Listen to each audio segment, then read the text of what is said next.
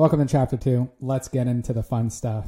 Now that you have the intro and knowing the overall business in your mind, now it's time to start marketing. It's time to be the expert. Well, how are we going to do that?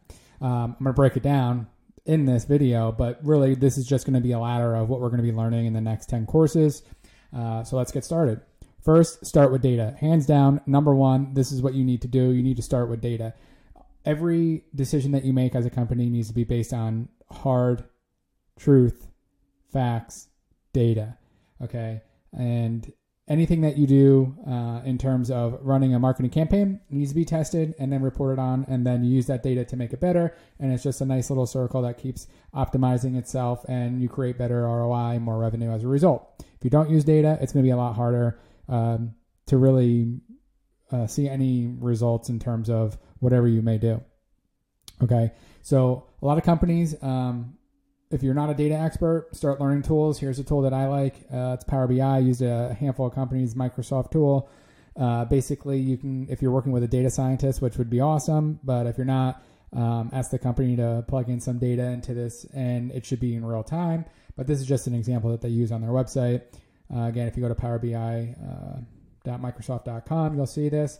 And really, you can build any dashboard that you want in here that's specific to your business. So you can see when people are buying, what type of customer groups are buying the most, what products are selling the most, time between purchases, cost per acquisition, what is it costing you to retain people, what do specific customer groups, how often do they buy, what's that time period in between buying, and then what you would want to do is like pinpoint some communication to them. If you know that median or average time between purchases is like 30 days, then you want to get in between, you want to get in front of them maybe at 28-day mark or maybe a little bit before that to just, keep your brand top of mind, right? So that's just a couple examples. And really you want to use a tool like Power BI or a similar BI tool so that you can move faster, right? This is going about setting yourself up for success. Starts with data.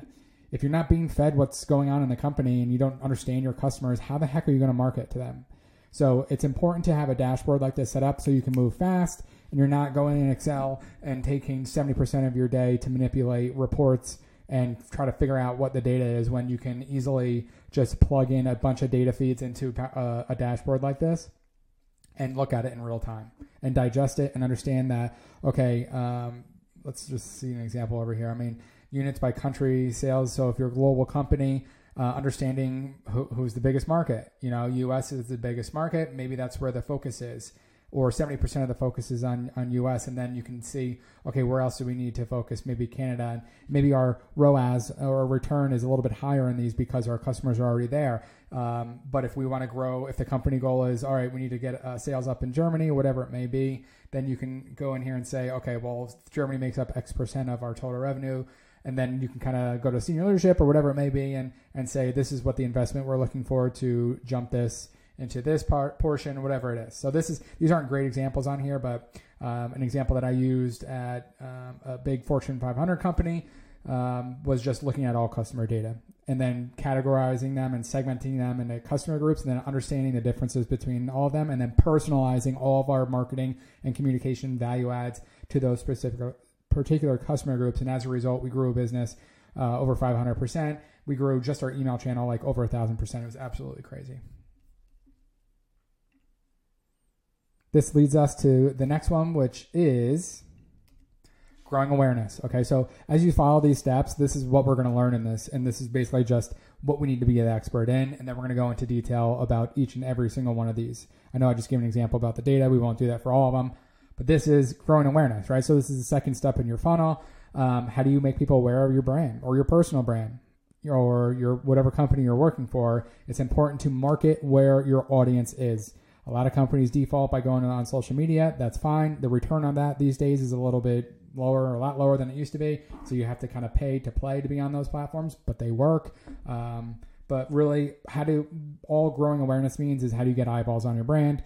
And then how do you want your branding to be perceived? How do you want your company perceived by those potential customers? So that's the second area of where you would need to be the expert. And really this comes down to running experiments in each.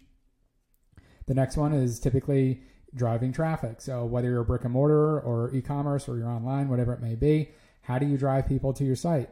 By default, people look at paid search or SEO.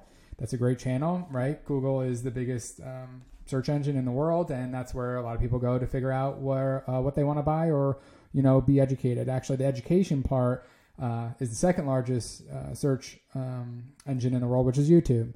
So understanding, putting out content, how do you drive good content, or how do you drive traffic to your site? It starts with content.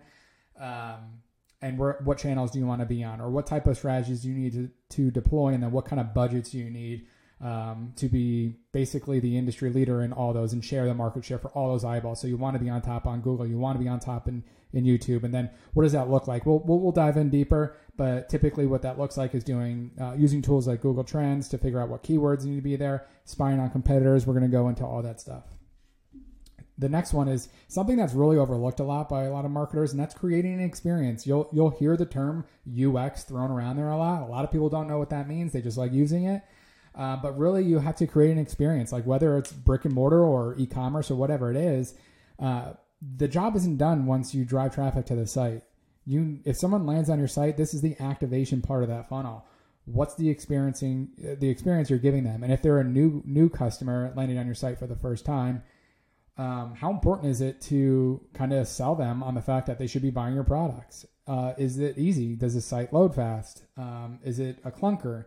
Are you giving people just too many options? They're overwhelmed and they bounce. So creating an experience, again, how do you do this? You look at competitors that are doing it well. You can look at some things on Amazon, take that with a grain of salt, because Amazon has thousands of employees that do that for a living. Every single day they're making improvements. But creating an experience is basically how do you get someone to buy? And then the next step is activating your customers. That's really how to get someone to buy, really. So making it easy on them. So they enjoy the experience, whatever it may be. They know the products. Maybe it's easy to be educated on the products. There's great images. There's video on the site. The whole experience is very seamless. Checkout is one click, whatever it may be. You set expectations.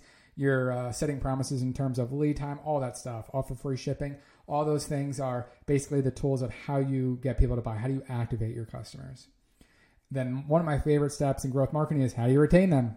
If they're, if you can go back up to the top here and say, okay, let's look at the data. How many of our customers are repeat customers, and what can we do to get that number increased, right? So I worked for an e-commerce startup, basically went from $0 to $30 million in less than 2.5 years. And we spent a lot of time on retention. And it started with data, but once we got someone to buy, we went into overdrive on how do we keep them buying every single month. And then lastly, build brand champions. So I like to use the term brand champions. It's basically loyalty. A lot of people will look at loyalty as like, a loyalty program. That's kind of fading out. I'm just being honest. Your gas station down the street has a loyalty program, okay? Anyone can build a loyalty partner or build a partner with a loyalty campaign or a loyalty platform and build something where you earn rewards and points. It works, but not on the level of all of these things put together. And that is how you measure loyalty in a brand. You look at the data. You look how well your awareness strategies are. You look at how you're driving traffic. What is your cost per acquisition to acquire someone? Is there a good experience? And then lastly, that measuring stick is the retention. What is your customer retention? And that's how you really measure loyalty. So in all, build brand champions. Brand champions will advocate for your brand. Word of mouth is huge now. You want people to fall in love with the brand and what you guys stand for, or as a marketer, you need to portray that, right? So use retention as a measuring stick. I'll see you in the next chapter.